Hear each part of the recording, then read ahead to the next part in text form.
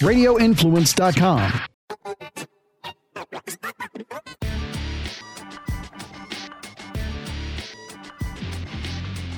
Daniel, last week on the podcast, we're doing the show on a Thursday. Typically we do a show on Wednesday like we're doing it today. And little did we know, all hell was going to break loose in Las Vegas last week. And you think about some of the craziest fight week things we have seen. UFC 279 is up there, man. Yeah, it was very close to being one of the few times in this promotion's history that a pay-per-view got canceled. I mean, the second that I saw Khamzat Chimaev was overweight by 8+ pounds, I knew for a fact Nate Diaz was not going to take that fight because he was already bending over backwards, letting the UFC have this fight. He just wanted to get out of his deal. But he sure as hell was not going to fight a 10-pound overweight Chimaev. So I just thought, this pay-per-view is done.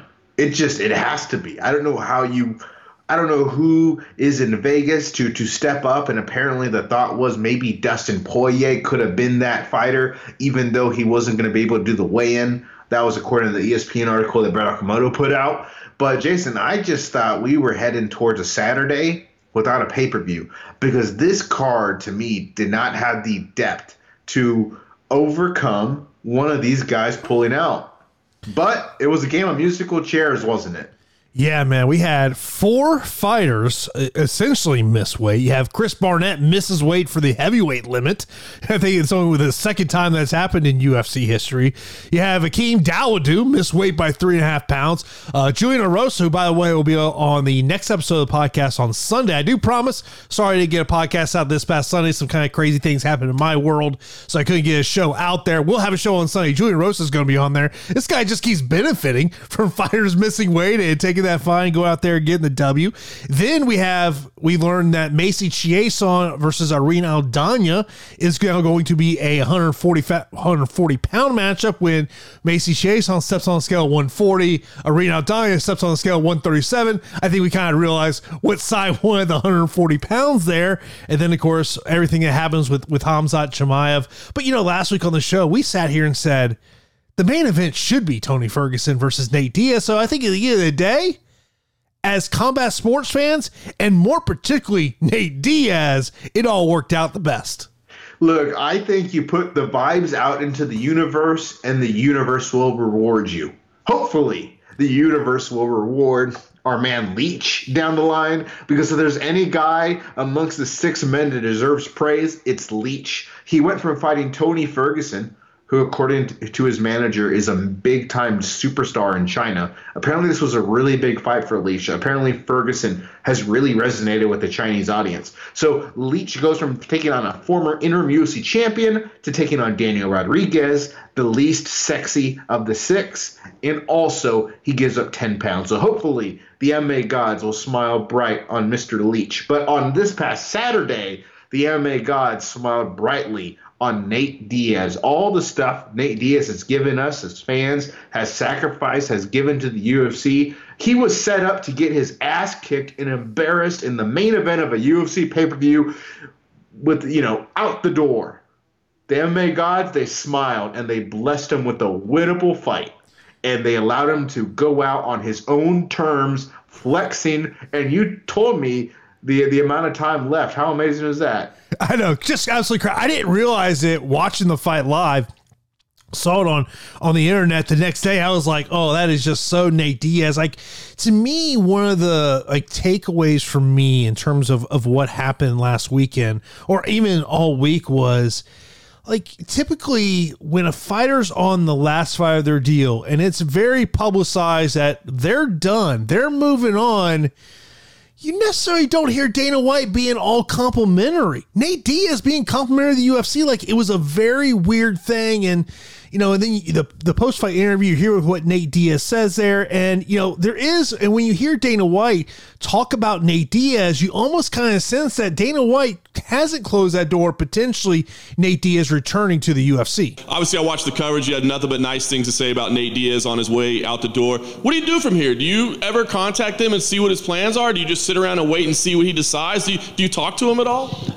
Yeah, leading up to this fight, long before the fight was made, he came into the office and we talked, and I said, listen, man, we love you. Whatever you want to do, you've been here forever. You put on great fights for us. It's been fun. Whatever you want to do. I mean, the kid's 38 now. It's whatever he wants to do now in the twilight of his career. I wish him nothing but the best. But if he's still a free agent, hasn't done anything, would you ever think oh, we got this idea, let's reach out to Nate and see if he's down? Or do you wait for him to come to you and say, I'd like to come back? Well, he let us know what he wants to do. He doesn't want to re-sign, and he wants to get out there and do whatever it is he wants to do. I've heard rumblings of starting his own promotion and doing stuff like that. So, we're not talking about a 27-year-old guy here that's, whatever. Nate's seen it all, done it all. Nate's made a lot of money. He's done very well for himself, and I've always had a good relationship with the kid. And kind of interesting to hear Dana White, how he commented about that situation there, Daniel. I mean, very complimentary. It almost seems like Dana and probably Hunter Campbell are thinking, what is the package that we could potentially put in there? But I just, and obviously the news of Nate Diaz starting his own promotion came out about 10 days ago or so. I just kind of feel like, why do I get the sense at some point in 2023, we see Nate Diaz versus Conor McGregor, and it's in a boxing ring, not an MMA cage? Well, I was thinking you were setting up Conor versus Nate in the octagon, but in the boxing ring, I do think that's really interesting in that for Nate Diaz, it's pretty obvious what's next. Jake Paul, to be frank. Win or lose against Anderson Silva, the Jake Paul versus Nate Diaz fight still will print money. Okay, that is definitely what is next for Nate Diaz. But moving forward, who are those guys someone would pay money to watch on pay-per-view box Nate Diaz? To me, it's not a long list. Conor would be that name. My question is, what would the contract situation you think be like? Would Nate have to negotiate with the UFC to get something like that done? As long as Conor's under contract. I know I did see John Nash post the other day that Conor's deal is up at some point in 2023. I want to say he's sometime in the fall of 2023 because of the time range on that one. And I mean, look, we'll see what happens. I mean, look, I think the reality is Nate Diaz, if you were going to make a bet on what his next fight is, I would guess it's Jake Paul. That would be, I think, the easy bet. I don't know what's really kind of the situation with Logan Paul with his deal with the WWE. Does that kind of prohibit him from, taking any boxing fights? Maybe WWE would perfectly be fine with him taking a boxing fight. But to me, it's interesting how Dana White has really talked about this. And it does make you wonder, what if Nate Diaz was 28 years old, not 38 years old? Would maybe that narrative be a little different there? But I mean, look, the thing that surprised me the most about the fight is, Tony, you're winning this fight on the feet. Why are you going to the ground? Yeah, that was coming from his corner, and that was a bad advice. I mean, the leg kicks were working. I mean, obviously there was blood coming, but to me, it was a peculiar strategy. It was coming from his corner to shoot that takedown, and it was just a bad idea. I think if there's one aspect of this fight game where you can look at these two fighters and say, Nate is so much better than Tony at this, it's the grappling, right? Even off of his back, you feel better about Nate versus Tony on the ground, and it showed. It didn't last that long for him to lock on that guillotine choke. So that's the thing about Tony Ferguson is, when I've seen this fight and his last fight, there are things you can take away and feel good about him as a fighter and about what he can do at welterweight. But at the end of the day, this is now 5 straight losses for Tony Ferguson, and he's not a spring chicken when it comes to age. The difference between him and Nate is, Nate definitely has more tread on his tires. He's been fighting since he came out in diapers. But for Tony Ferguson, he is in a must-win situation moving forward, because I don't know how the UFC can go about promoting him if he's lost 6 in a row. He has to win his next fight. And the UFC, if they want to continue to be in the El Cucuy business, has to put in a fight where he can actually win. There's a name I heard someone bring up with Tony Ferguson, and I really like this idea. Jim Miller. Oh, that's a great fight. Yeah, sign me up. Sign me up. I mean, Jim might try and wrestle him, but sign me up. I mean, to me, Tony is in the veteran division, right? If he gets a few wins in a row, match him up with freaking Steven Wonderboy Thompson, if he gets a win or two in a row. Because to me, Wonderboy is kind of at the top of the veteran, past their prime, but still talented division that I would say, that is there in welterweight. The other fight, honestly, I'm almost like, let's do Leach a favor and let's rebook that fight.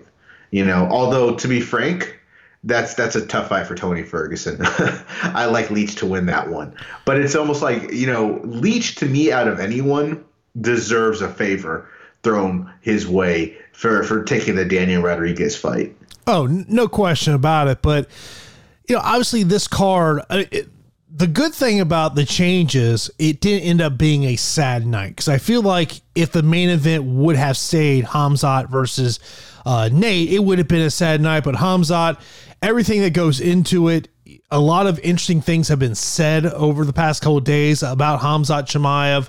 But first, I want to let you hear from Dana White as he talked about Khamzat last night, getting a question from John Morgan there at the Dana White Contender Series post-fight press conference. And after all the dust is settled, was it a good week for Khamzat Chimaev or a bad week for Khamzat Chimaev, right? I mean, he's involved in an altercation, he misses weight, then he comes in and looks incredible. Like, how do you think of Khamzat after last week? It was a nutty week. I mean, the whole week was nutty in every way that it could possibly be nutty. But yeah, I wouldn't say by any stretch that it was a bad week for Khamzat Chimaev. I mean, he came in and I mean, you all know what I think about Kevin Holland and what I think of him as a person and as a fighter.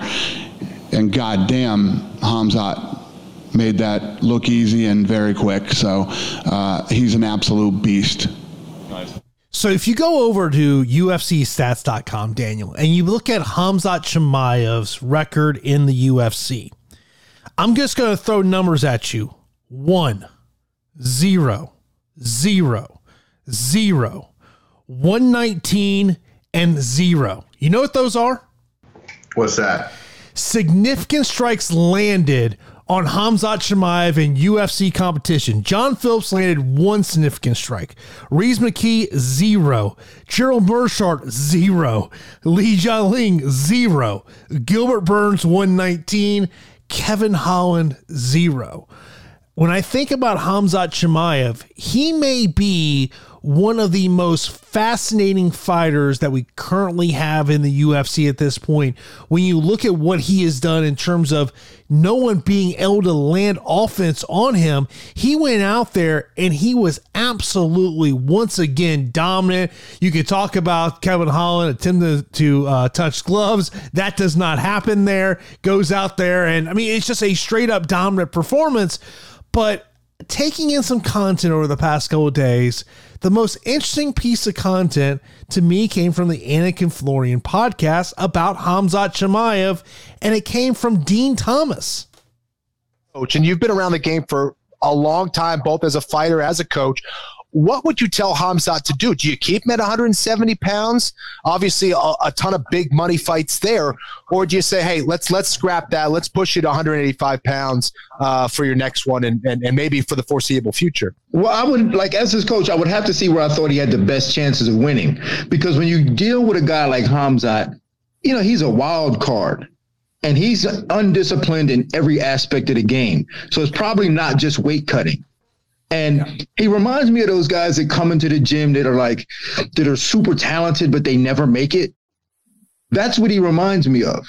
But he's already made it. Yeah. And I feel as though he's going to self-sabotage himself in some way to where he doesn't become champion because he doesn't have that type of discipline. So if I'm his coach, I try to figure out what the best weight class is for him and just say, all right, this is our best chance of winning a title. Let's see if we can get this done.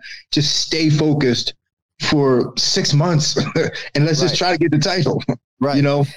I think that was a great bit of analysis from you. And I love that you've stayed critical throughout your broadcasting career. And I commend you for that. But when you say that he's undisciplined in every phase of the game, I have no choice but to go back at you a little bit. I can't speak to the nutrition in certain elements, but he's obsessed with martial arts. I mean, he is the hardest worker in the room, and that's not coming from just one or two sources. You know, they can't even find bodies in the weight class to train with the guy. So what do you think is the lack of focus? Just the championship type focus, like everything that encompasses being a world champion? Because as far as the training and the martial arts, you know, he's all in. He's all in on that.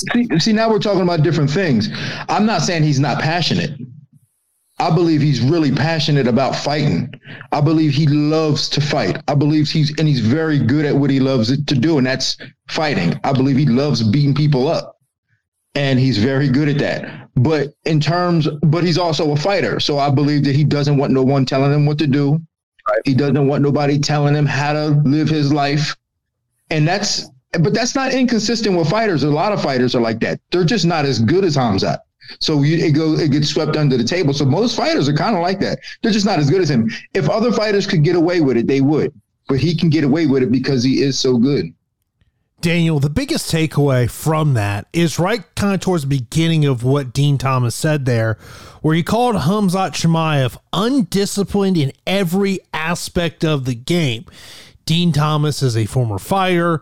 He's a coach. He is in that UFC inner circle, a part of that broadcast team. That stuck out to me majorly. Yeah, but I love how he, Anik pushed back on him, right? Because it's crazy to say that when the guy's 12-0 and he has a win over Gilbert Burns. And you don't get that good being undisciplined. But then Dean clarified on what he meant, and it's everything that kind of goes around that passion for martial arts. What leads to him missing weight, which is the lack of discipline in the lead up to fight week. The weight cut, I believe, was 12 pounds. It was too big of a weight cut for him. His body was unsafe. Right, reading the ESPN article that Brett Okamoto put out, his trainer had guys watching him, and he was looking ill. It was a medical professional, I believe, was brought in, and it was unsafe for him to continue his weight cut. Had he done the discipline in the lead up, he would not have been that sick, I don't believe. One of the excuses I've heard as to why Chimaev missed weight is because this fight was set up on such short notice. Maybe a full fight camp, there isn't a problem. He makes 171. We have a fight. Moral of the story, moving forward, I strongly believe Khamzat Chimaev needs to spend the rest of his career at 185 pounds. His body is telling him that's where he needs to be. When you look at the quotes from his trainer, he says, we might have one or two more fights, get the championship at welterweight, but ultimately fight at middleweight. Our next fight will be at middleweight, yada, yada, yada. If that's where you know you're going to be, get there now. Don't do the damage to your body to cut down to 170 because you think you have a good matchup against whomever. Do the thing that's safer for your body and safer for Dana White and the UFC when they put you on pay-per-view and expect you to show up and make weight. Khamzat Chimaev might be the best fighter in the world. I don't think so. I watched his Gilbert Burns fight. I'm enthralled. I don't think he's the best fighter in the world. But the man's undefeated. He looked like an absolute cyborg and machine against Kevin Holland. He just was unbelievable. He pitched a perfect game. Next fight should be at middleweight. Next fight should be against a top 5 middleweight. Hell, I want to see Chimaev and I want to see Robert Whittaker in a fight. That's what I want to see. Because to me, Chimaev is one fight away from fighting from a UFC championship. But I want to see him against a top 5 guy. I don't want to see him against Nate Diaz. I don't want to see him against Kevin Holland. I want to see him against the best in the world to show if he actually has that skill. Well, he wants to train with Robert Whittaker, so I don't think that's necessarily going to be the plan. That's true. That's true. I didn't see those quotes, but bro, are you trying to be the UFC champion or what? You know? No, bro, come on. He's going 85. The fight to make is Paulo Costa. There is already heat between these two guys. That's a fight that, I don't know, you're going to Rio in January. That would be an excellent co-main event. Look, you're right. You're right, dude. That's the fight to make. And honestly, if he fights at 185, that's the fight that's probably going to happen. You know, when I suggest the Robert Whittaker fight, that's from my own selfish point of view. Because I want to see Chimaev against the best fighters in the world. And at 185 pounds, the guy who isn't the champion that's the best fighter is Robert Whittaker, and then there's a big gap, and then there's anyone else. If it's not Whittaker, it's probably Cannonier. either him or hell, who knows? Maybe Alex Pereira is the uncrowned middleweight champion. But to me, it's Robert Whittaker is the number one guy who doesn't have a middleweight championship around his waist. Because with Chimaev, like, dude, I'm just foaming at the mouth. I want to see this guy take on championship level fighters. Right? Like that's just what I want to see. He looks amazing. And I'm tired of spending $75, $90 on a pay-per-view and watching him squash a dude. Kevin Holland's a damn good fighter. He's a damn good fighter. Every single time Chimaev steps in that cage until he loses, I want to see him fight an elite guy. That's what I want to spend my money on. To me, the two questions I have with Khamzat Chimaev is if he wants to continue to fight at 170, can he make it in a healthy way? And I think part of that question is, has he worked with the PI at all when he is in Las Vegas? Now, one of the headlines I saw getting ready for the pod today was a headline over on bloodyelbow.com that was Khabib criticizes Chimaev's failed weight cut at UFC 279. There are no Muslims around him. And this is the quote. I'm not sure. I'm guessing maybe this came from Instagram or Twitter where they pulled this quote from. And it says, if you are a Muslim, you should have good people around you, Muslims who can say, hey, don't do this. I recently watched the weigh-in of Khamzat Chimaev. I followed what was happening with his weight and looked at his team. There are no Muslims around him, and this is very bad because if you are a Muslim, you need good, strong people around you. They will say, come back, do this. When you become famous and rich, when you gain power and around you there are no people who will give advice or you do not listen to them, then something will happen. You need good people, even if you don't like them, you need them. Now, of course, everyone starts reacting to this in terms of Khamzat not being able to make weight, the weight issues that Khabib had at one time. And I saw this tweet from Phil Rowe, the UFC fighter. And he tweeted, he goes, many are missing Khabib's point when he says Khamzat should hang around more Muslims. He's talking about Khamzat's actions, cursing, flicking people off, zero accountability. He's advising him when you're famous, have faithful Muslims around you for sound advice, not yes men. My counter to that would be is, how many athletes don't have yes men around them? I was going to say, as you were bringing that up, I was going to say, dude, how many UFC fighters don't have yes men around them? And I was like, wait, how many collegiate athletes, how many high school quarterbacks don't have yes men around them? I would have been a yes man to the high school quarterback in my high school if he wanted to be my friend, because that meant I probably would have been popular, but I had to eat lunch in the restroom, Jason. You know, athletes are surrounded by yes men. Entertainers are. Well, can you reread me the headline of that article again? What was the headline? Khabib criticizes Chimaev's failed weight cut UFC 279. There are no Muslims around him.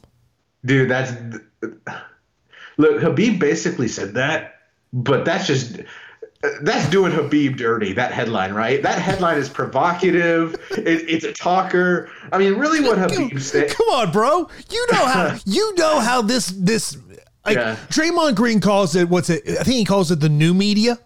This is what media is today, is what is that catchy headline that is going to get people talking about it. Now, if I was interviewing Khabib, which I know would never get the opportunity because I know his manager's not going to offer that one up. Yeah. My counterpoint to Khabib would be is, so you have no yes men in your inner circle? Yeah, and I'm sure he would say he doesn't. Or he would say, I do have some yes men, but my point is, you need to have a good person in your inner circle, too, to go along with the yes men. And the thing is, I bet Chimaev has good people in his inner circle. Okay? Like, dude, when I listen to his trainer talk, his trainer has been very, very, what's the word? Very just, like, forthcoming. Yeah. And he has held Chimaev accountable. I would say his trainer has impressed me, and he's the right person to have in his corner, to be completely honest with you. I feel like if Khabib had the same issue, we probably wouldn't have had the same level of accountability coming out of his fight camp that we have out of Chimaev's fight camp. Chimaev's inner circle has expressed that they are embarrassed about what happens.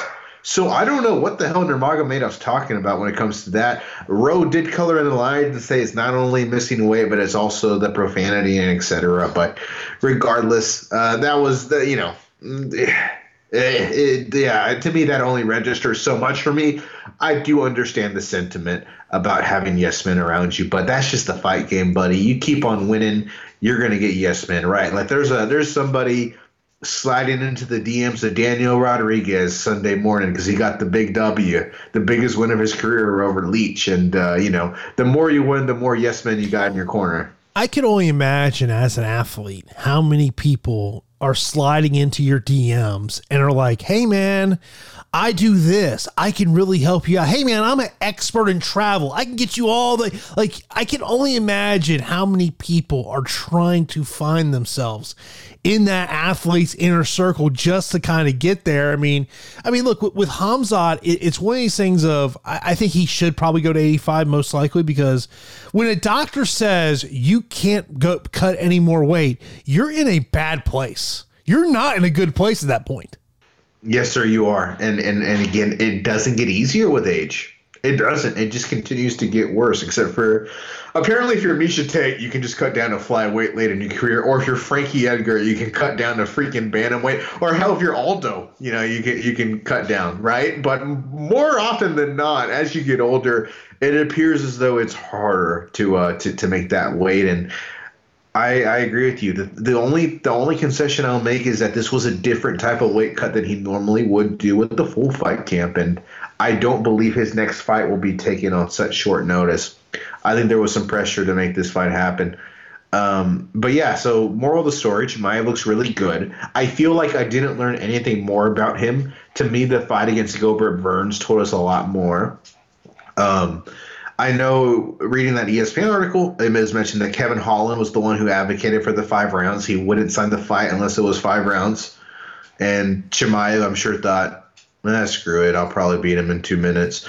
So, yeah. But I think moving forward, I think if he does fight at welterweight, I think we both know what the obvious matchup is. It's right there in front of you, and there's no other fight to make. Okay, yeah. And for those who are not aware of the fight we're talking about, it's Khamzat versus Colby Covington. It's clearly the fight to make.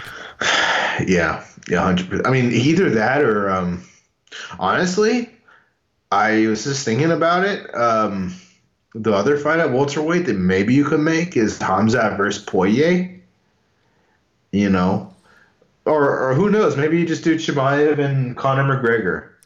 I think if you're going to test Khamzat Chimaev, it's about putting someone who can test the grappling side of it. And I just don't think Dustin Poirier would bring that challenge. Colby Covington would clearly bring that challenge. But one of the things that is kind of interesting to bring up is if we go back 30 days ago, the narrative is the UFC is setting up Kamaru Usman versus Khamzat Chimaev.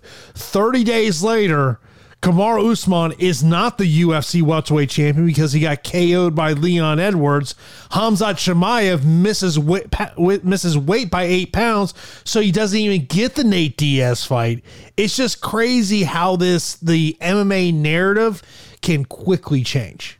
Yeah, it is crazy how things change, man. And who God only knows how different it's going to be 30 days from now, right? The only thing that stays the same is Dana White and Conor McGregor getting headlines every week. That's about it. Though it's the only thing that stays the same. Dana White, Conor McGregor, and Jake Paul will get headlines for something they said or did. That's about it. That's the only thing that stays the same, my man. Ben Folks had a great piece about a week or two ago on his Substack, which it was talking about what MMA media essentially is in 2022. It's like Conor McGregor posts something on Instagram. Hey, let's screenshot that. Let's create a cool graphic. Hey, Conor McGregor says ... Do you think as a fan of combat sports, do you believe it is a better time to be a fan of taking in the media content today than it was 8 years ago? No. 8 years ago was better? Yeah. I agree with you. To me, there was more substance. 8 years ago, we got more original stories. Right now, it's about I can't tell you how often that I go on my Facebook timeline, my Instagram timeline, and it's just people repurposing a fighter's Instagram post? Yeah, because I think the problem is really simple. There are not a lot of places that are paying for MMA writers. Like, the only place that is paying for an MMA writer is the people who own who are in business with the UFC. And the rest of the people who have made a living doing this, there's not that many, and most of them are just doing podcasts or videos. They're not necessarily doing the right. And honestly, that's not just MMA. That's all sports. That's all medium is TV, radio, podcasts, etc. But I agree with you. I feel like there was a lot more thought-provoking content, but I think it's largely because a lot of those SB Nation websites they used to be a lot better. And I just think maybe a lot of those guys that grew up on those just kind of had to grow up and get real jobs or something. I will tell you, I find myself getting MMA news on the MMA Reddit channel. I do look at Reddit a lot, not just for MMA, but for most things. And yeah, I agree with you. I do that. I still go on the SB Nation websites. They still have a soft spot in my heart. But to me, MMA fighting has always been kind of pretty much the same. Website Bloody Elbow to me is the one that to me was a lot better 8 years ago. But I still check it out. But I agree with you. I do check the MMA Reddit. I think Reddit's good. I will say Reddit is really, I don't know. I feel like Reddit makes me it's a very divisive place. As is most places on the internet. Like, I'm trying to limit the amount of stuff I see that's divisive because I feel like it's not good for you. But like Reddit and Twitter, man, they're just cesspools. Like, people are just always pissed off, like all the time. Oh, like Brendan Schaub going after Dana White today? Yeah, what did he say? So last night during the post-fight press conference, they start talking about the conspiracy theories that people were putting out there that this was the UFC's plan all along, which is when I see stuff like this, I'm like, do you people really believe this, or are you doing this to get clicks? So I guess someone bring up said Pat Miletich said something along those lines. And then someone later goes, no, it was Brendan Schaub. And Dana's response was, yeah, not surprised it would come from him. And then, of course, Brendan classed back on Instagram, which is kind of interesting because Brendan Schaub has publicly talked about how he doesn't run his own social media, that he basically just tells somebody to post it, which is, it is what it is. But I'm just like, when I heard those conspiracy theories, I'm like, these people have to just be saying that for clicks. Yeah. What the hell? Is he the Pope? By the way, that just completely brings me something. You think Dana White ever called just going back to what he said about Nate Diaz, you think he ever called Randy Couture a kid? Like that's hilarious. He's like, yeah, that 38-year-old kid. I'm like, doesn't that make you feel good, Jason? He's calling Nate Diaz a freaking kid. Oh. I mean, Dana is in his 50s, bro. Dude, Dana White called his dad a kid when he was 12 years old, boxing with Muhammad Ali or doing whatever the hell he's doing, all this outrage, but gosh, where did you watch the UFC show? I watched it at an establishment in Dallas. I forgot you were in Dallas. Dang, that was a great game for you. But by the way, speaking of Dallas, the pregame spread inside AT&T Stadium in the press area, very good. I'm going to tell you what the main entree I had was, and you're not going to say that's Texas. Is it a lobster roll? Yeah, it was a shrimp and lobster roll. I was just thinking, if I went into a press box, what would I get? And I'm like, bro, I would look for a lobster roll. And now did they have other stuff? Oh yeah. So heading into the game, so I get this info sheet for our booth and everything along those lines. And in the notes, it talks about where the press dining is, and it's like the mac and cheese is delicious. So if you tell me, and this is the first time I've ever seen in my notes from the person who does my job in Dallas, that the food has been put in there. So I'm like, okay, I got to try this mac and cheese. And as I'm going through the line, they put a fresh thing of mac and cheese in. Damn good. Yeah. I mean, it's pretty hard to mess up mac and cheese. It's always absolutely glorious. But the craziest thing to me about Cowboy Stadium, and we've now gone there a couple times, is when they open those gates and you see the mass of people who have those standing room only tickets that are running to get to the best standing spot. It's unbelievable. It makes it feel like you're at a college game and the student section is running in to get the best seats.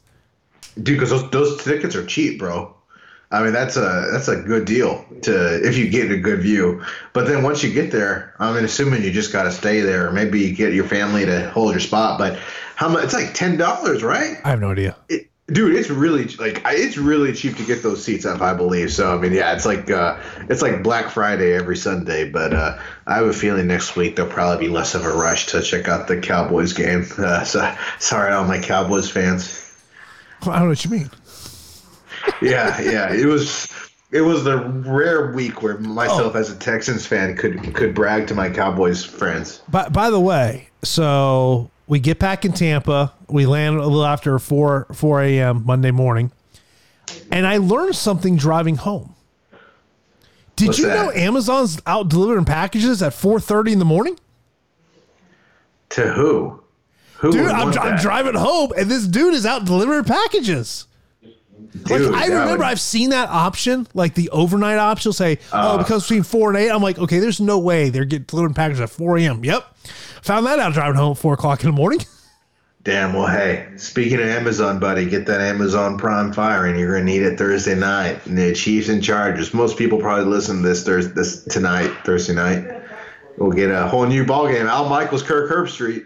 Yeah, no, I will definitely be watching on Thursday. I'll be here in the home office editing some video, but I'll definitely be checking that out. You mentioned about Johnny Walker kind of getting back to 279, man. Goes out there, gets the win against Ian Cutelaba, Julian Erosa going out there, getting a unanimous decision. When you talk like Julian Erosa, like how many times has this guy been written off in his career? And he's come back. He's now 5-1 since coming back to the UFC. Jalton Almeida may be the most interesting prospect the UFC has right now, from 185 and up. He's going to be a 205-pound fighter. But, God, that is a guy that I'm really interested to see how he develops.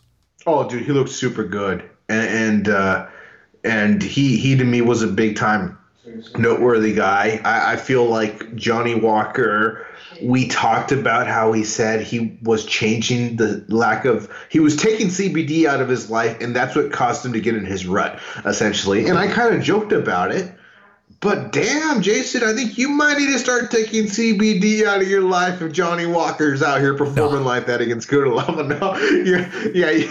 Oh, look, bro, do you ever have back pain? Not yet, but give it time. Okay. Any of our listeners that have back pain, they know what I'm talking about. Yeah. Like it is by far. I literally put some CBD cream on my back this morning. It was a little stiff, No, CBD is it's part of the lifestyle. Yeah, man. I'm sure your body shuts down like Macy Chiason's body shut down from that up kick. I mean, that was something I have not seen before. Adanya off her back with that up kick to the liver, essentially, just completely shutting down Chiason. Beautiful, beautiful finish. Never seen it before. Thought it was great. Aldana stand-up looked good. What worries me about her is she was losing that fight. I felt like after losing round 2, and the rest of it, Chiason was having some success. But, Aldana stand-up is really good. And then for me, the last point I would bring up, Barnett and Jake Collier was the fight of the night. I know why I didn't get the bonus because Barnett missed weight. But Jesus, that fight was the best fight I saw all night. Here's my thought on Chris Barnett.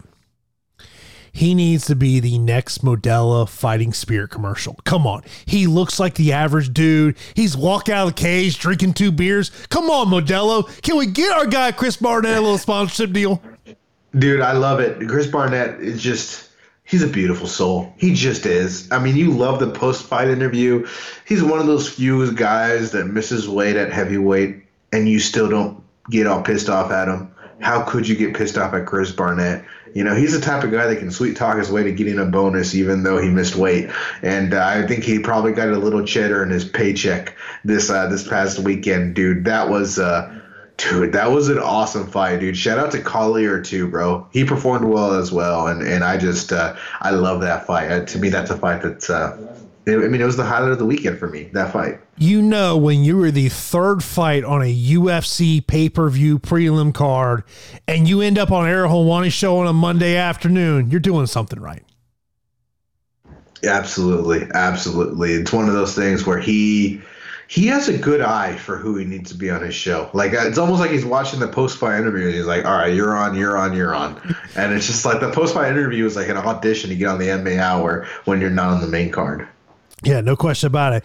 Now, we're going to debut a new segment here that's simply called Agree or Disagree.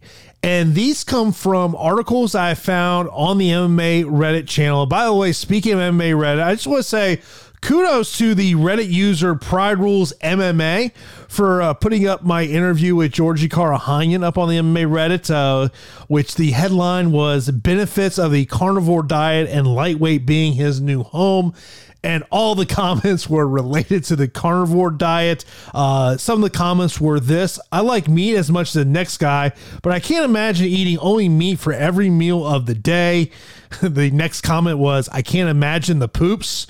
So these comments were just tremendous, all about the carnivore diet. Cause part of that conversation was there was a Instagram post that Georgie had put up where he was going to eat 2 pounds of steak. Now, when I'm cooking a steak, dang, I know, when you're cooking a steak at home, I know how big you like your steaks. I'm about 1.25 pounds type guy. I can't imagine eating 2 pounds of steak in one sitting. No, I love steak, and it's one of those things where maybe the first 5 bites I can imagine it. But as I start to finish that big piece of T-bone steak, I'm like, all right, I've got the meat sweats. And for a guy who fights at that weight class to be eating he weighs a whole lot less than both me and you. And for him to take 2 pounds of meat, look, I get size on my steak, so maybe if I cut out the sides, I would be able to do it. I do have a pretty damn big appetite. But, yeah, that's an interesting interview that's worth a check out on YouTube. Georgie Karahanyan with Jason Floyd on the MMA Report YouTube channel. Now, so this agree or disagree segment, we have 3 articles. Now, by the way, you watch a debate show on ESPN, one side's going to take one side, the other person's going to take the other side. Me and Daniel have not discussed what side we're on these articles. So we may agree on all 3. We may disagree. Who knows? We're going to find out. So headline number 1. Daniel Cormier, Tony Ferguson is done. He's a shell of himself, but doesn't have self-awareness. So Cormier said these quotes on his show on the ESPN YouTube channel, DCNRC. He says, quote, Nate Diaz still has a little bit left in the tank if he wants to fight. But it also tells me that Tony Ferguson is done. As a guy that I've seen in the octagon, Tony's done, bro. He's a shell of himself, and he doesn't want to retire, right? He actually said he feels like he got better and saw some good things. I'm like, what did he do in there to show you that he's better than he was prior? Goes on to say, it wasn't a gradual decline. It's like he got to the edge of the cliff and just fell off. It was just engaging, and that was it. The moment he was done with that interim title fight, he wasn't as good. Now, granted, he lost Manel Darius and Charles Oliveira, so you go, he's fighting the best in the world, but now you got to see him fight Nate Diaz, who's not the best in the world right now. He didn't do great against Nate. He landed a lot of inside leg kicks. But if you fought Nate Diaz in a washed-up fight, you know that's how you beat him. That's why Conor, even though got carried out of the octagon in the rematch, was able to win because he kept kicking the front leg of Diaz. Ferguson just doesn't seem to have it anymore, but he does not seem to have the self-awareness to understand it. He just doesn't really want to walk away from the game, and I get it. It's hard to walk away, but he just doesn't have it anymore, man. I honestly don't know who the UFC can match him up with against anymore, because if he had fought Li Jialing, he would have lost, and it would have probably been worse because Lee would have hit him with some big shots early. I just don't know who they can match this guy up with anymore. So, Daniel, let me turn it over to you. Do you agree with or disagree with what Daniel Cormier said there? I disagree with Daniel Cormier. I do, Jason. Look, you watching that fight, you could make a case that Tony Ferguson won each of the first 3 rounds. I'm not saying he did, but you could make a case. Rounds 1 and 2 were close. Round 3, I felt pretty good about being a Tony Ferguson round. He was in the fight with Nate Diaz, and I know DC goes on to say that this was a washed-up fight, that Nate still has a little left in the tank, but he also is kind of washed himself. And I'm not saying Tony Ferguson will ever fight for a lightweight championship again, but to say Tony Ferguson is done and that he's a shell of himself is too harsh in my opinion. Tony Ferguson, aside from Nate Diaz in this 5-fight win streak, has fought top 6 lightweights. Literally. His losses, all of them, are to top 6 lightweights. Gaethje, Oliveira, Dariush, and Chandler. Okay, it's okay to lose to those guys. The Nate fight, bad fight IQ. He threw himself into a damn guillotine choke, and he was looking good with those leg kicks. So, Jason, I don't think Tony Ferguson has 5 fights left in his career in the UFC, but I also don't think he's done. I would mostly agree with what Daniel Cormier said there. Tony Ferguson did respond to these quotes on Instagram where he said, at DC MMA, should put the sweets down. Too much sugar will go to your head like old fathead Khabib. Once a hater, always a vagina champ. Where I would agree with what Daniel Cormier said there is, look, the Tony Ferguson that we saw prior to that interim title fight against Justin Gaethje, that fighter we have not seen. Now, the Michael Chandler fight, the first round, he looked good. You mentioned about it here.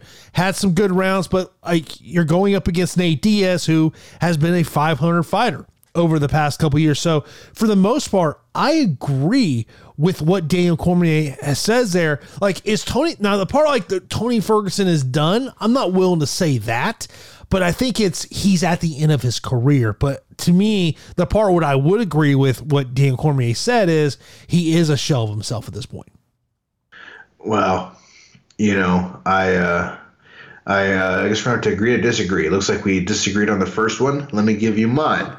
Michael Bisping, headline, UFC officially has a new supervillain in Khamzat Chimaev after UFC 279.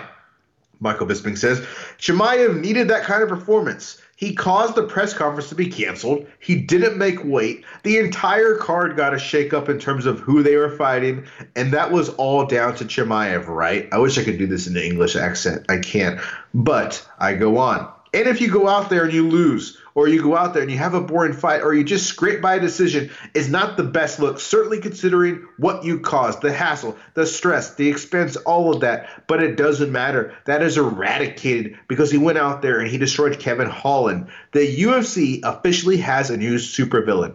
I am talking about Khamzat Chimaev, Boris, the Wolf. Come on. When he walked out to that fight, the boos from the crowd were like nothing I've ever heard. I used to get booed a fair bit as well, but that took the biscuit. That was mental. He didn't give a shit, and then he's flipping off the crowd. Then he's talking shit, and he's talking about killing people left, right, and center. Listen, I absolutely love it. It brings a lot of controversy. It brings eyeballs. It is very, very polarizing. He's a legit bad guy. He's straight out of a Bond movie. I would agree with Michael Bisping. Yeah. And the reason is I sit there and say is, who is the other super villain in the UFC? I can't really think of one right now. I mean, the one image I have of Khamzat Chimaev last week is on the weigh-in scale. He gets up there and he's smiling when he knows he is nowhere closer to weight. He's as close to making middleweight than he is as making welterweight. So I kind of agree with Michael Bisping here. And if I'm Khamzat Chimaev, I just roll with this. I say, you know what? Let me be the villain, because it's like I use it in my sports radio days. Jim Rome at one time was the most popular sports talk show host in America. 50% of the people loved him. 50% of the people hated him, but they all wanted to tune in to see what he said. And if I'm Khamzat Chimaev, I just roll with this. So I would agree with Michael Bisping. Yeah, I would agree too. To answer your question about the villains in the UFC, I would point at 3 fighters. 1, Aljamain Sterling. I would point at 4. Aljo. 2, Cejudo. 3, Paulo Costa. 4, Colby Covington. Now, Colby Covington is also a hero to quite a few people, as is all those guys. But those would be the four, and also John Jones whenever he gets his butt back in the cage. I'm sure I'm missing somebody, but those would probably be the five people I would point at that will probably be the villains. And who knows, maybe Adesanya Sane will be the villain if he has another boring fight against Pereira. But I agree with Bisping. I mean, the crowd was booing him. And, I think in an American UFC crowd, is pretty problematic when it comes to international fighters. I mean, the damn crowd booed the Queen this past Saturday. That was literally insane, and I felt so embarrassed. So I do think Chimaev in America is going to get booed, even in a fight against Colby Covington. If they have that fight in Florida, Covington's probably going to get cheered. But I think if they have it anywhere else, it'll be more boos for Covington. I think internationally, Chimaev will get cheered. I do think that'll be the case. So I think it's probably going to be like a Bret Hart WWF back in the 90s when he was a heel, where he got cheered in Canada and booed in America. I think Chimaev, an American fight card, is going to be the villain, and an international fight card is going to get cheered. Now, our third headline is this, and this comes from MMA Junkie Radio. Demetrius Johnson says everybody won when he was traded for Ben Askren. We're all eating good now. And here is what DJ said to MMA Junkie Radio. I think everybody won, not just the organizations, but I think everybody. Ben Askren, Jorge Masvidal, Leon Edwards, Kamaru Usman, myself. When I say that we all won, we're all eating good now. So you look at the UFC standpoint. When I was there, obviously, I wasn't the highest selling pay-per-view guy there, and I was also very dominant, so there was not an opportunity for someone else to be able to make a name for themselves. Then Triple C came in, cringe, did his thing. But then I leave, and you get Ben Askren. The reason why I say Ben Askren got a chance to eat is because Ben Askren always wanted to be able to compete in the UFC. He got that opportunity. He won a couple, then lost. And with his loss was the rise of Jorge Masvidal and the rise of Jorge Masvidal Street Jesus going out there baptizing people. He fought Nate Diaz and got the BMF title, which there had never been a title like that. And he gave Leon Edwards the 5-piece chicken meal in the back of the arena that kind of put eyeballs on Leon Edwards. Now you have Kamaru Usman, who fought Jorge Masvidal, and Kamaru sent Jorge Masvidal to the shadow of the realm. When Kamaru Usman fought Masvidal, I think that's where his elevation and his star power went through the roof, because everybody was talking about the BMF. Now you have Kamaru Usman, who's super big and very, very popular, who's a pound-for-pound best fighter in the world, and now you have Leon Edwards, who just knocked him out, and now Leon Edwards is the king of the welterweight division. Everybody got the opportunity to eat, and everybody's happy. I think if it goes to decide who got the best fighters, I think one championship won the ball game by far. Nothing against Ben Askren, but I'm 36. I don't know how old he is, but he's still effing going. They're still getting dividends from your boy there. I'm still putting work in. Agree or disagree with Demetrius Johnson there? Dude, that's an insane. That's like. It sounds like Demetrius Johnson. It sounded like he took speed. I mean, Jesus, he just he went from the trade to the UFC welterweight championship picture, and he's right. He's right. I agree with the fact that he's more talented than Ben Askren. I think that's true. I agree with the fact that the flyweight division benefited. I mean, it's so much more interesting now than it was when he was champion. And this is the one thing I'll disagree with. I agree that he got paid, but I will disagree in that he has not benefited from being in ONE FC compared to being in the UFC. I believe if he was still in the UFC from when he got traded, Demetrius Johnson's name value would be much higher than it is now. Not that he would be a superstar, but I do believe Demetrius Johnson would be talked about a lot more often now if he was still in the UFC. But I have a feeling he's the type of guy who doesn't care about things like that. I agree with what DJ says here, and he brings up a ton of great points. He kind of talks about, every domino that followed and why it was beneficial. Like, for one championship, to me, it was a win for one championship, because if they don't get DJ and they ultimately don't sign Eddie Alvarez, maybe this Prime deal doesn't come for them. And I think this is potentially a game changer for them. And then you look at it from the UFC aspect, you got that viral moment of Ben Askren and Jorge Masvidal, and kind of how the dominoes all fell out with Masvidal taking on Usman and all that. So I absolutely agree with what DJ said here. To me, it worked out for all parties. I think if you said who did it work out better for, to me, it worked out better for the UFC. Yeah, I agree with you. Yeah, so we agree. A solid little segment here. I look forward to scouring the internet and bringing you some good articles so we can see what we agree and disagree on, because, it's all about embrace debate. I've always got First Take on my TV every morning. I usually don't have the volume up too high in the office, but I do have it on. I'm usually a good morning football guy. Okay, here's the thing. I share an office with a guy, and he likes First Take. Whenever he calls out, I do put on Good Morning Football. I do actually do that. I do love that show. So I'm kind of with you. But, he likes First Take, so I watch it. But Good Morning Football, to me, is the best show to put on about sports in the morning. No doubt about it. Yeah, it's good, especially this time of the year with everything that's going on. Of course, I'll be in New Orleans this weekend, looking forward to some charbroiled oysters on Saturday night. And there'll be at least 2 dozen, and usually that's our post-game meal after the game too. So, I'm partaking, bro. I love it, dude. I'm so jealous, dude. To me, out of everything you do, I'm most jealous about what you eat on Saturdays. I think that, to me, is what gets me wishing I had your life. Those Saturday meals, bro. Because you go to New Orleans every year. You know where to go when it comes to New Orleans, Carolina, and Atlanta. There is 2 spots in New Orleans I go to. One is Drago's, which is right by the Harris Casino. And then the other is Royal House, which is just right off Bourbon. Both tremendous, and man, they're delicious. I mean, absolutely delicious. That is the thing I look forward to about New Orleans the most, is getting those charbroiled oysters, and knowing that we're inside, so I'm not going to sweat my tail off. Yeah, we got to stop recording these podcasts before I eat dinner. Yeah, actually, in Dallas, we went to it's called Heroes. It was right outside of the American Airlines Arena. Bill Burr was playing. We started looking up how much are tickets. I don't feel like dropping that kind of money. Yeah, we don't want to come work this game and having lost the money we earned working the game.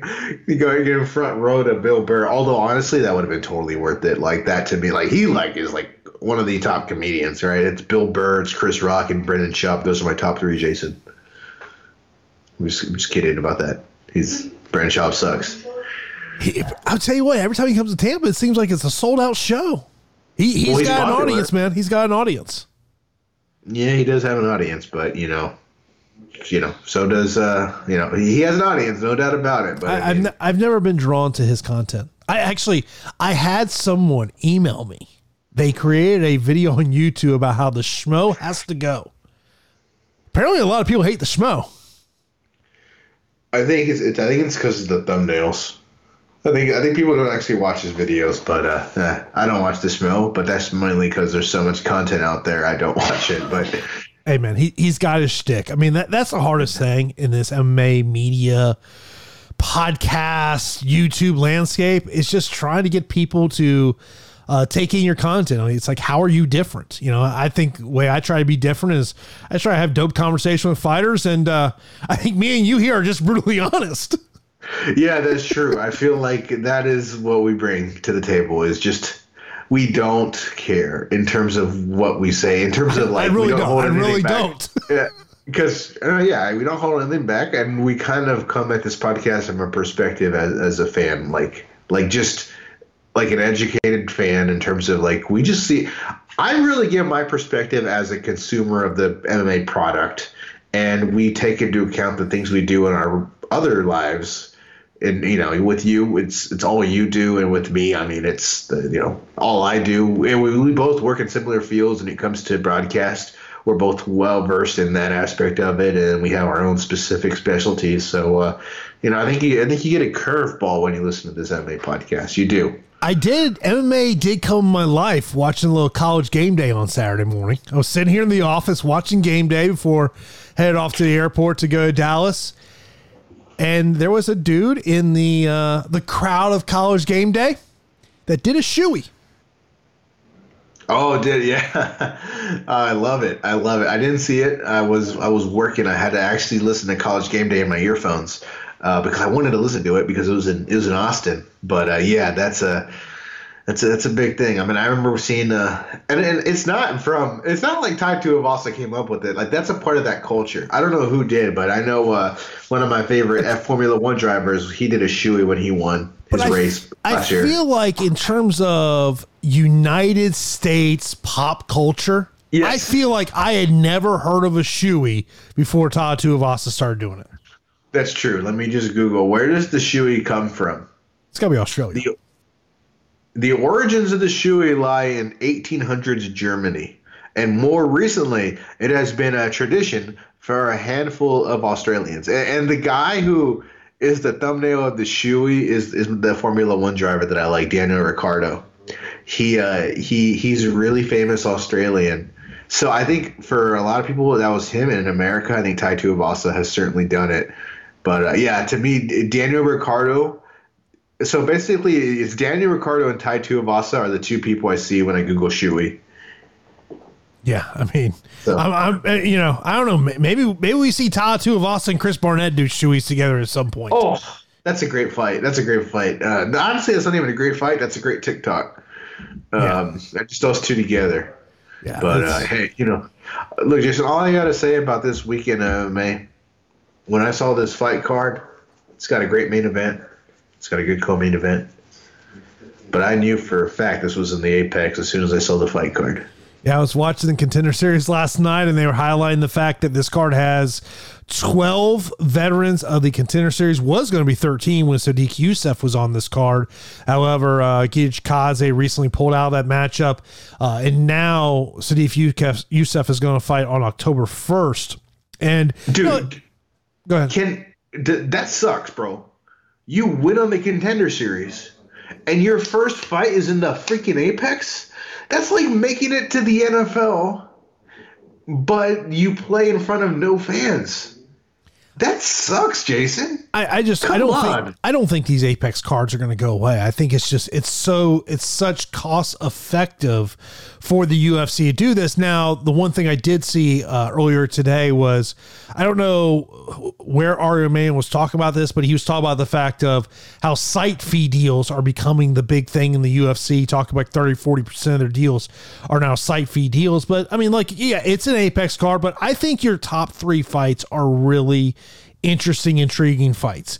Obviously, the main event of Corey Sandhagen and Song Yudong, big matchup there at 135 pounds. How does Song Yudong kind of deal with the length that Corey Sandhagen does? First 5-round fight for Song Yudong in the UFC. If this fight gets to the 4th or 5th round, what's that cardio look like? Inji Kawani and Rodriguez. That's just got fun, banger written all over between those two guys. The Philly and Algeo fight, I think that's just a fun fight at 145 pounds. But then you look at the rest of this card. Joe Pfeiffer, who really became a name on episode 1 of the Contender Series last year. He was the only fighter to get a contract on episode 1, taking on Alan Amadovsky. Tanner Bozer, UFC vet, he's on this card. Damon Jackson, guy that's been on the podcast many times before, he's on this card.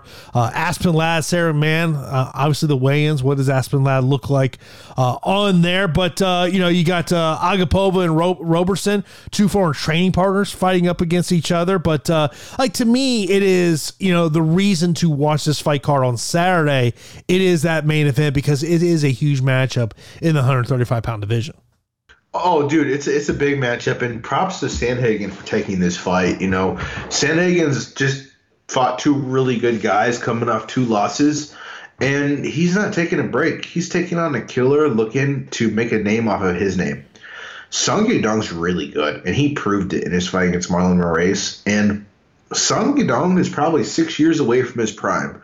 That's scary to think about for that 24-year-old, and He's going to be a name and a force to be reckoned with. This is a very tough fight for Sandhagen, but I believe the veteran will win this fight. I think you brought up the length, and that's a big factor in this stand-up affair. What I would be concerned about for Sandhagen is the power of Yadong. He's a really hard hitter within distance. I think it's going to be a great fight. I think it might have a highlight reel finish, and the main event is absolutely badass. I love it, man. I'm picking Sandhagen. Who do you got in this main event? I like Sandhagen as well. I actually think this fight's probably going to go the distance. One of the things that I found really interesting is the fact of, when you think about Corey Sandhagen, you think about that length, but you think about people maybe being able to take him to the ground, working his grappling. He's been working with Ryan Hall leading up to this one. That's pretty good, man. He's a hell of a jiu-jitsu guy. So I think that definitely helped. It is a matter, though, of like you don't get that improvement from what fight camp to the next, but it's a good guy to be in the mats with. And of course, this is an early fight card on Saturday, relatively early. Prelims. I will say this, bro. One fight I wanted to mention. This is my sleeper fight of the night. Not for fight quality. The best fight that isn't top 3 is Damon Jackson, Pat Sabatini. Mm-hmm. That's really, really, really good fight that's worth mentioning. Obviously, Fili and Algeo and Rodriguez and Andrew Kwani are going to be really entertaining good fights. Sabatini and Jackson, that might be the second most interesting fight from a fighter talent level. Like, those guys are really good featherweights. I like Sabatini to beat Jackson, and I think the world of Jackson. I think he's a really good fighter. He's been around a while. But Pat Sabatini is just a really good, fighter within the clinch. I just wanted to point that fight out because amongst all these fights, those two guys stick out to me as really talented featherweights that are worth keeping an eye on. So sorry for interrupting, but I just wanted to point out that fight is really good. That fight should be on the main card. In my opinion. No, that's an excellent fight to point out there. Damon Jackson recently getting a new contract with the UFC. I'm not sure, see if that fight hits the ground, who has the advantage. My guess would be Pat Sabatini has the advantage in that one, but that's a really interesting fight. Of course, prelims start 4 p.m. Eastern time, main card 7 p.m. Eastern time. Something I got to mention before we get out of here. We all were shocked by the news on Sunday of the passing away of Elias Theodorou at 34 years old. I was listening to Aaron Bronster talk about this, and this was like, apparently Elias and his manager was the only ones to know that he was going through this. Like, man, just a shocker. Stage 4 cancer at age of 34 years old. Yeah, it was a shocker. I remember seeing it before I was going to sleep, and I saw the tweet from Adam Martin who confirmed it. It had already been out there for a while, but I hadn't seen it till his tweet, and it just took me aback. It was, when you think of Elias, first and foremost, you think of how freaking young he is. I mean, yeah. I remember watching him on the Ultimate Fighter Nations, I want to say, and he ended up winning that show, and he was a guy who – he was so good looking, they made him an octagon guy for Invicta, right? Like that's how good this guy honestly was. He had a lot of charisma about him. Everyone talks about how nice he was and how good he was behind the scenes and a great training partner. And yeah, he came out of nowhere. Obviously, he kept it quiet from so many people. It's so sad. Colon cancer is just it's important for people to get checked. I mean, cancer sucks, man. A famous writer that I know of who writes for The Ringer just passed away from cancer too, named Jonathan Sharks, a really good basketball writer who wrote a really good piece about his life and mortality and his relationship with his newborn son, given the fact that he knows his time is limited on The Ringer, and that's worth a listen to. So I've definitely been thinking about cancer a lot this week. And it's super sad. I mean, both guys are in their 30s. Looking back at Theodorou, man, I was looking back at his mixed martial arts resume, and it kind of took me aback at how successful he was in the UFC. He had a really hell of a resume in the UFC. I mean, he really did have a run, and I don't know what led to him no longer fighting the UFC. I don't know if he just fought out his deal or what, but he is someone who, he did the damn thing. He became a UFC fighter. He won the show. He had great success he led a good life, and it's so tragic. But when you look at all the people who really knew him, you could tell this was a special guy. And just rest in peace to Elias Theodoro. And I guess the last thing I'll bring up is, like, he's not a name I had thought of, and sometimes we kind of take for granted all the people because it's just a rinse and repeat every week. We have another 14 fights, and sometimes it gets lost in the shuffle. But it's important to take a step back and really think about these people because they're all people. And much love to him and his family. And if people remember, a big thing with him towards the end of his UFC run was the battle he had with USADA because he wanted a therapeutic use exemption for cannabis. And Aaron Bronster was telling the story of when he parted ways with the UFC, that his goal wasn't necessarily to get back to the UFC or get to a Bellator or get to a PFL. His goal was to fight in jurisdictions that would give him a therapeutic use exemption for cannabis, which, when I'm hearing Aaron Bronster talk about this, it also kind of made me think about, had he already been diagnosed at that point? And that's why having that use exemption for cannabis was such a big deal. Possibly. I mean, I know it's great for therapy, but God only knows. I mean, it seems like he really went off the grid. But yeah, that's very interesting to think of because to keep that to yourself. I mean, Chadwick Boseman did a very similar thing, and you can only wonder why people do that. Maybe it's to not give that energy to someone else. But it's clear this is a dude who was loved, and it sucks, man. There's no other way to say it. It just sucks. If I was in that situation, I don't know if I would tell a lot of people. I think I would just tell my inner circle. Yeah, I don't know. I feel like I would, but I think that's just my personality. I think. I don't know. And God, knock on wood, it takes away so many of us, and you never know. And I think the most important thing to take from all this is just, cherish every day and treat every day like it, treat every day with the highest importance. And the one token of wisdom I would give people: every day, try and do something a little than you did the past day. We have our routines, and I feel like if you do something just a little different, you might remember the day a little more. And that's just but I would give someone, whether it be take a different route to work, eat at a different restaurant, go on a date but at a different place with your significant other, do something different. Don't get stuck in the same routine. I love my routine, but just do a little something different. You talk about experiences in life. It made me think about the experience I had at the gas station earlier today. Yeah. So I'm just pumping gas, man. Just getting gas. I'm like almost on empty. And this woman comes by sign that petition to legalize marijuana. And I just started laughing. I'm like, yeah, I wasn't expecting to hear that today.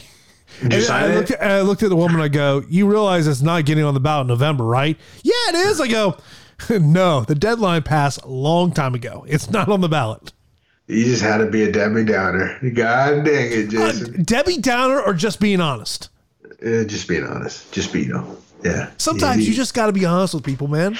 Even though, dude, God, go to my mailbox earlier today, and I'm like, yep, it is political season.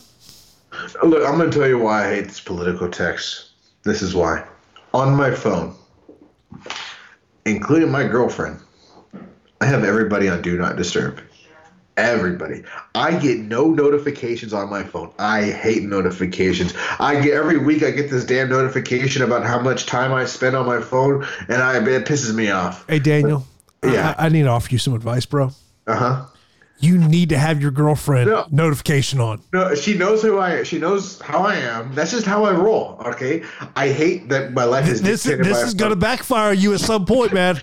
I'm telling you, as a man who has been married for almost 15 years, I'm telling you, at some point, she is going to look at you and go, Daniel? Never. Notifications need to be on.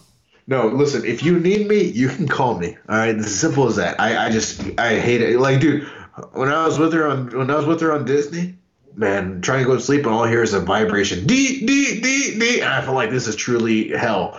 But moral of the story is, this is why I hate political people. They always get a new phone number to text you with, so I haven't put them on Do Not Disturb, and I'm trying to take a nap, and my phone vibrates and wakes me up because they want me to take a poll, or they want to be sure that I have my vote. I'm like, no, I'm not going to vote for you because you woke me up from my nap. I've started responding to them. I'm that a-hole now. I start going, how'd you get this number? And it's either I respond with that, or my second response is, why should you get my vote when you sent me an unsolicited text message? Yeah, I will vote for whoever. I remember last, the presidential cycle. I responded. They responded back. They go, "Oh, we got your number off your voter registration card." I go, "My number's not on my voter registration card." Next. They didn't respond after that. Yeah, because I might have taken a step forward here. I actually called the voter registration office. I said, "Hey, I need you to look up my voter registration. Is my number, my cell phone number on my voter registration?" She goes, "Mr. Floyd, there is no phone number on your voter registration." I go, "Thank you for letting me know that." You went the extra mile, man. You were gonna win this. Dude, I hate that. And I hate all these people that send you the unsolicited mail. Hey, we want to buy your house. Ain't for sale, bro. It's not for sale. Okay. Oh, okay. I shouldn't say that. We all have a price. Yeah. Oh, yeah. My price is 7 figures. You can always pay 7 figures for my house. Yeah. If you're gonna give me enough money to buy a new house that's nicer, then okay. But other than that, hell no. You give me $1 million. We can go to my bank right now. They can verify the funds, and we can make this thing happen. Yeah. But I live where I live. Yeah. If I'm going into a new house, it's because we're demolishing this house and building a brand new one.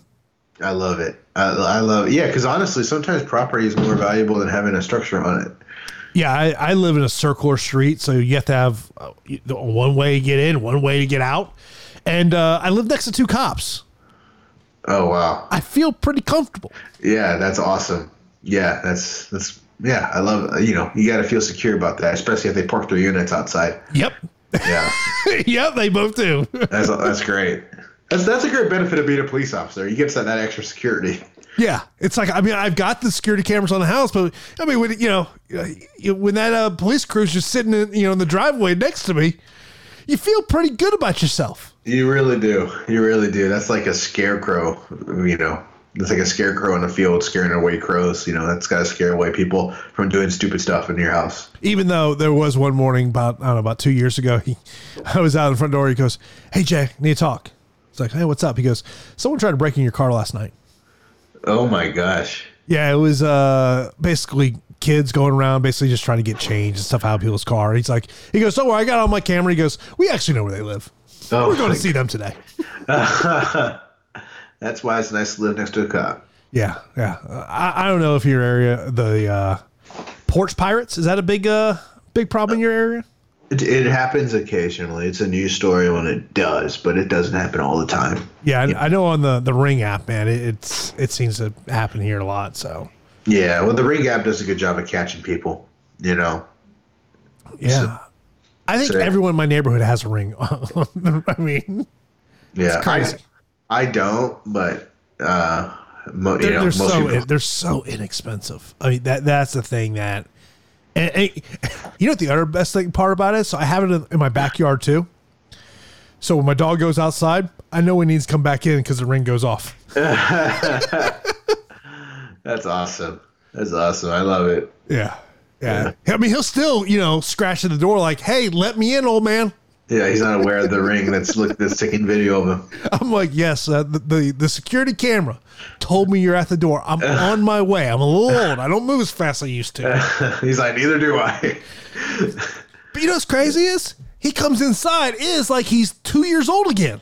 Oh, yeah? But then it's like that 10 seconds of burst of energy, and then he's like, "All right, I'm done." Yeah. My dog be like that, too.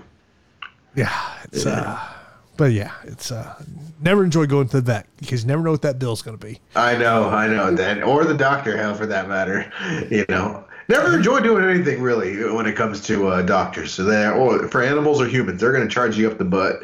But it's a necessity at times. Yeah, I'll tell you a great doctor story off air. I won't tell the story off the air, but I'll tell you a great story off the air.